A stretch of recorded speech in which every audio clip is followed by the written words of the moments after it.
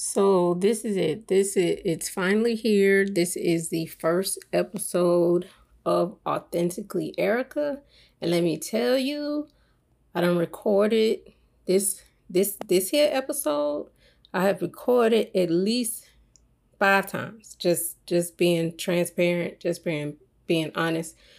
I honestly was trying to figure out how to say the things that the Lord was telling me to say and how to release it, because he told me, the first episode was going to be broken up into 3 parts. So I'm like, all right, how am I supposed to do that? And then I was like nervous about what I was going to be sharing. But anyway, I just want to thank you all for tuning in. Thank you all for joining me on this journey.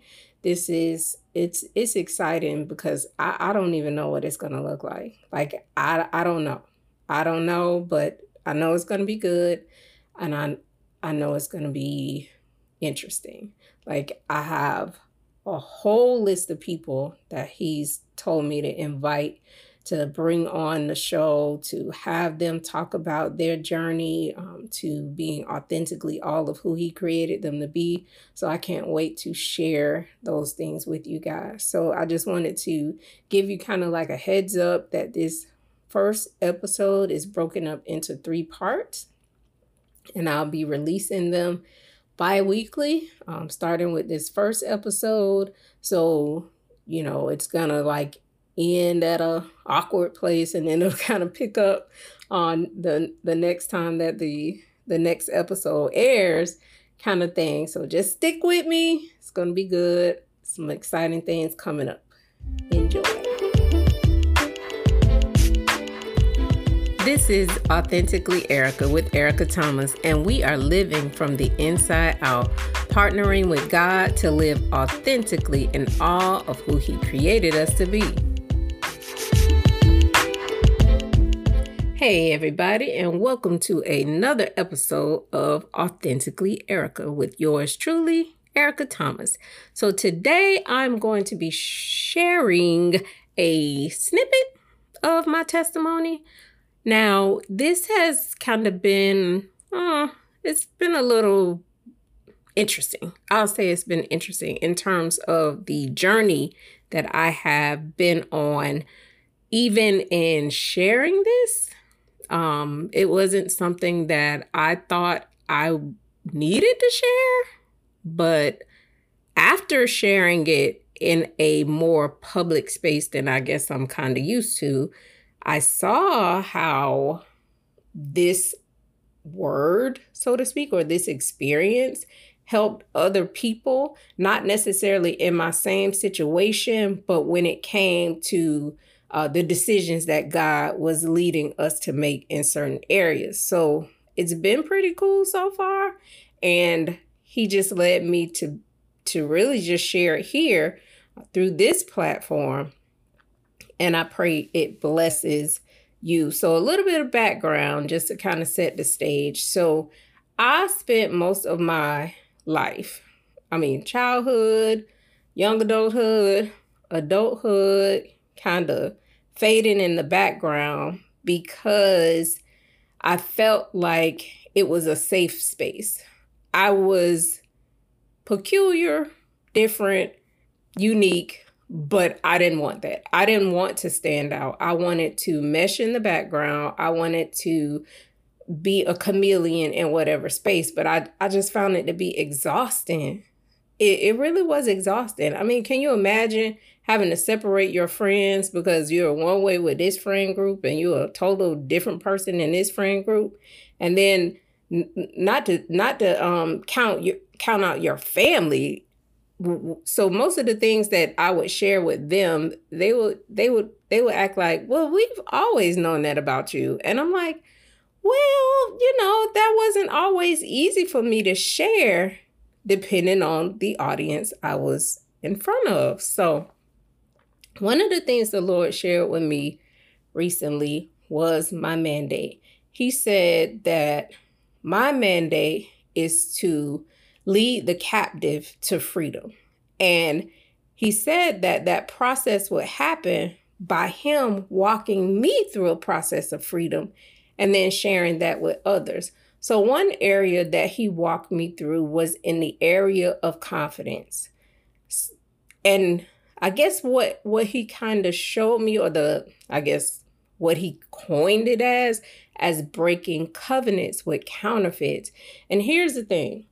When you have no clue who you really are and what you're called to do, why God put you on this earth, you have a tendency to allow people, circumstances, experiences, other groups to kind of form that for you. And then you spend your whole life trying to be that. It's just this process that one of my mentors, Ebony L. Trust, calls unbecoming. Like you have to spend time unbecoming because you spent so much time becoming who you were never really meant to be. So for me, it was in the area of confidence, and it came by way of me joining a sorority in college. Now, before you get all your little feathers ruffled and all that kind of stuff, hear me out. So when I was in college, I had the opportunity to pledge a sorority. And back in, 2008, 2009, I ended up renouncing that sorority because the Lord revealed some things about me that he wanted to be God of, and I wasn't allowing him to do that. So let me clarify some things. For me in my life at the time, and this was prior to me going to college, I remember being at a friend's house, and she either showed me a picture of somebody or we saw her. I think it was a picture, not that I'm recalling. And in this picture, there was a girl that graduated a year before us. And I remember that girl. I remember that girl being kind of quiet, kind of shy, reminding me kind of myself. Because, for me, I was always looked upon as the quiet girl, the shy girl. Those were the labels that I always had. And those were the labels that I would try to attain or stay under that umbrella. But in this picture, this girl didn't appear that way, okay? She was confident. She was bold looking. I mean, I'm like, is this the same chick? Like, for real? And what I noticed about her is that she was adorned in Greek sorority letter paraphernalia. And I guess that seed was planted that, hey, this might be your way of reinventing yourself, so to speak. I didn't realize it at the time, but that's really what it was. So fast forward to college, I get the opportunity to pledge a sorority, and that's what I did. I had this opportunity. Prior to this point, I had not in my life accomplished anything. All through high school, I had desires of things that I really liked, but was too afraid to try. Like, I always wanted to be in the band because I love dancing. And, at black schools, that's what the band does. But the thought of putting on that band uniform and somebody seeing that I was shaped like the Michelin Man, I was like, no, ma'am, and no, sir. She wasn't doing that. But this was an opportunity for me to come out of my shell. And I did. I was successful at it. But to be honest, when I think back on the times that I spent as a member of this organization, it was always me trying to be. Like I was too big, I wasn't dressing with the right colors. It was always something. Like, it was always something that I was doing that was like not in line with the standard. And, I remember we had this saying, oh, you're trying to make the organization look bad. And it was just this thought. But, I didn't think much of it. I didn't think much of it at the time.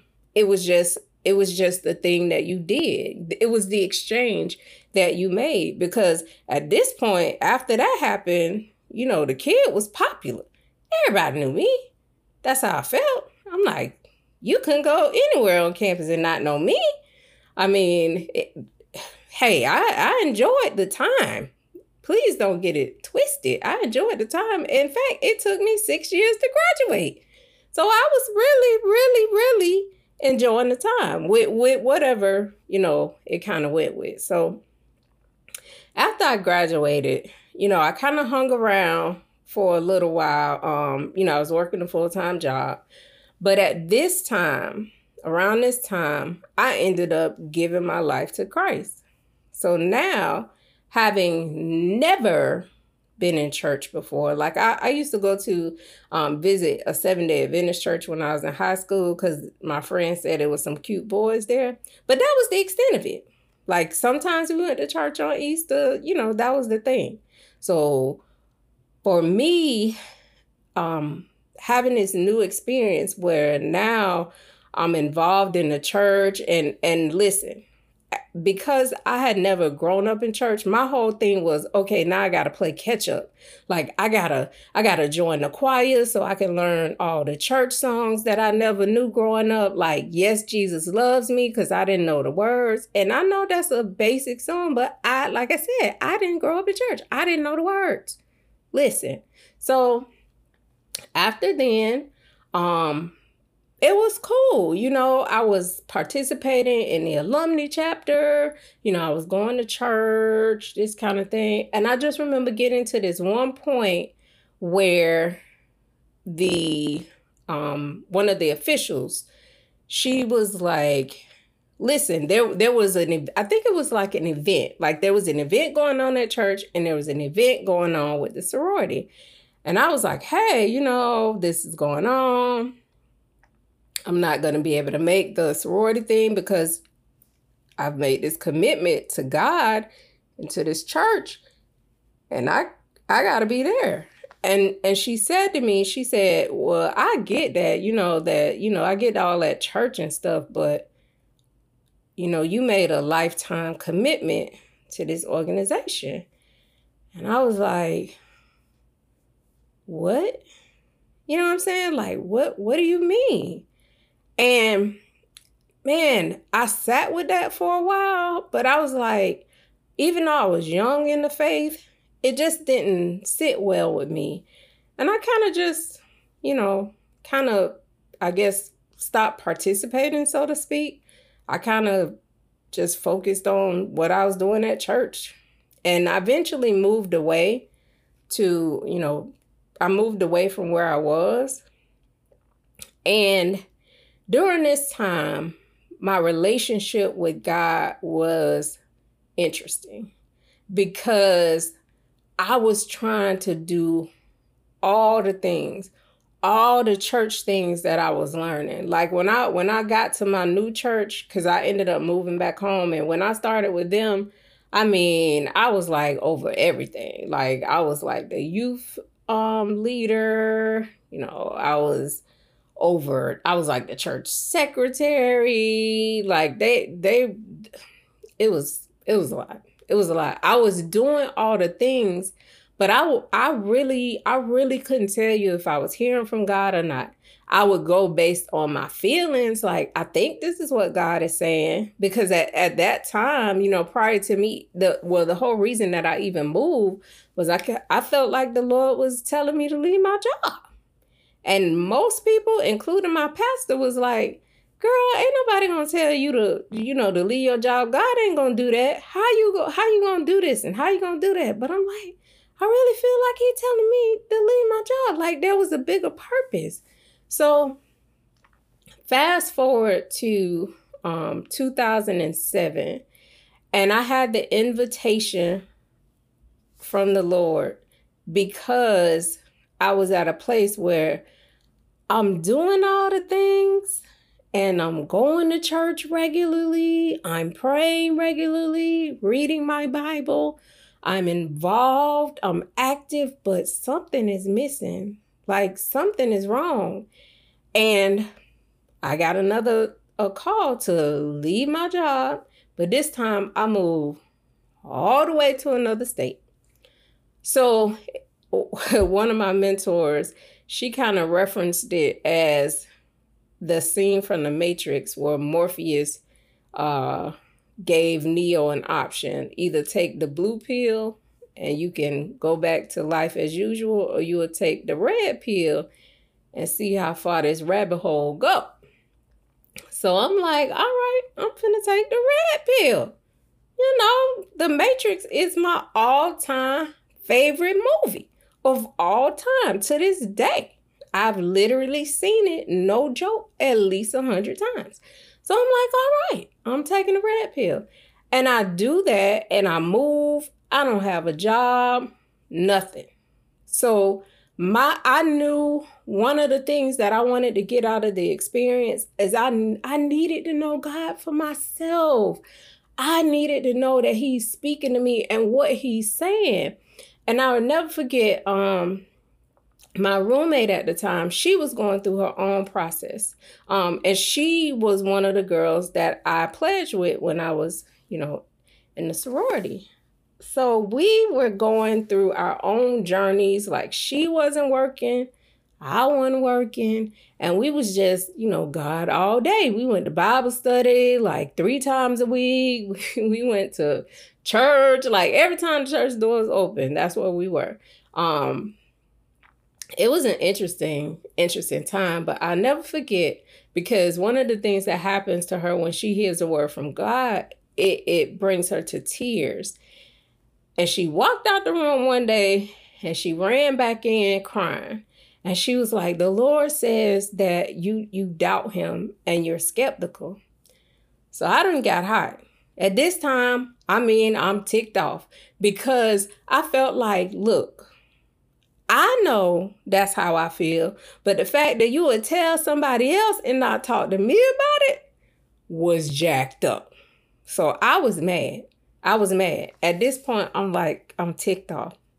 So in this process, I am developing a real relationship with God. I'll never forget the first time I realized how he actually spoke to me, because what I was doing is I was building myself up to hear God like other people told me they heard God. And I wasn't asking him like, well, how are you speaking to me?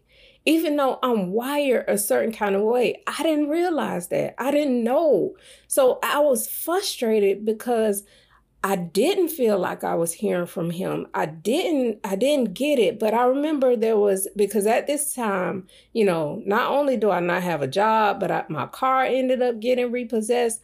So I needed to travel, right? I needed to get to the airport, and I needed to also go to school, which was like an hour away. And I usually take the bus from where I lived to go to school. But I'm like, okay, I got this humongous suitcase because I was going to be gone for a long time. And I was catching my flight, after I left school. So I'm like, well, how am I gonna get all the way to school with this big old suitcase on a bus? And, then I got to ride the train. Like, it was just so much.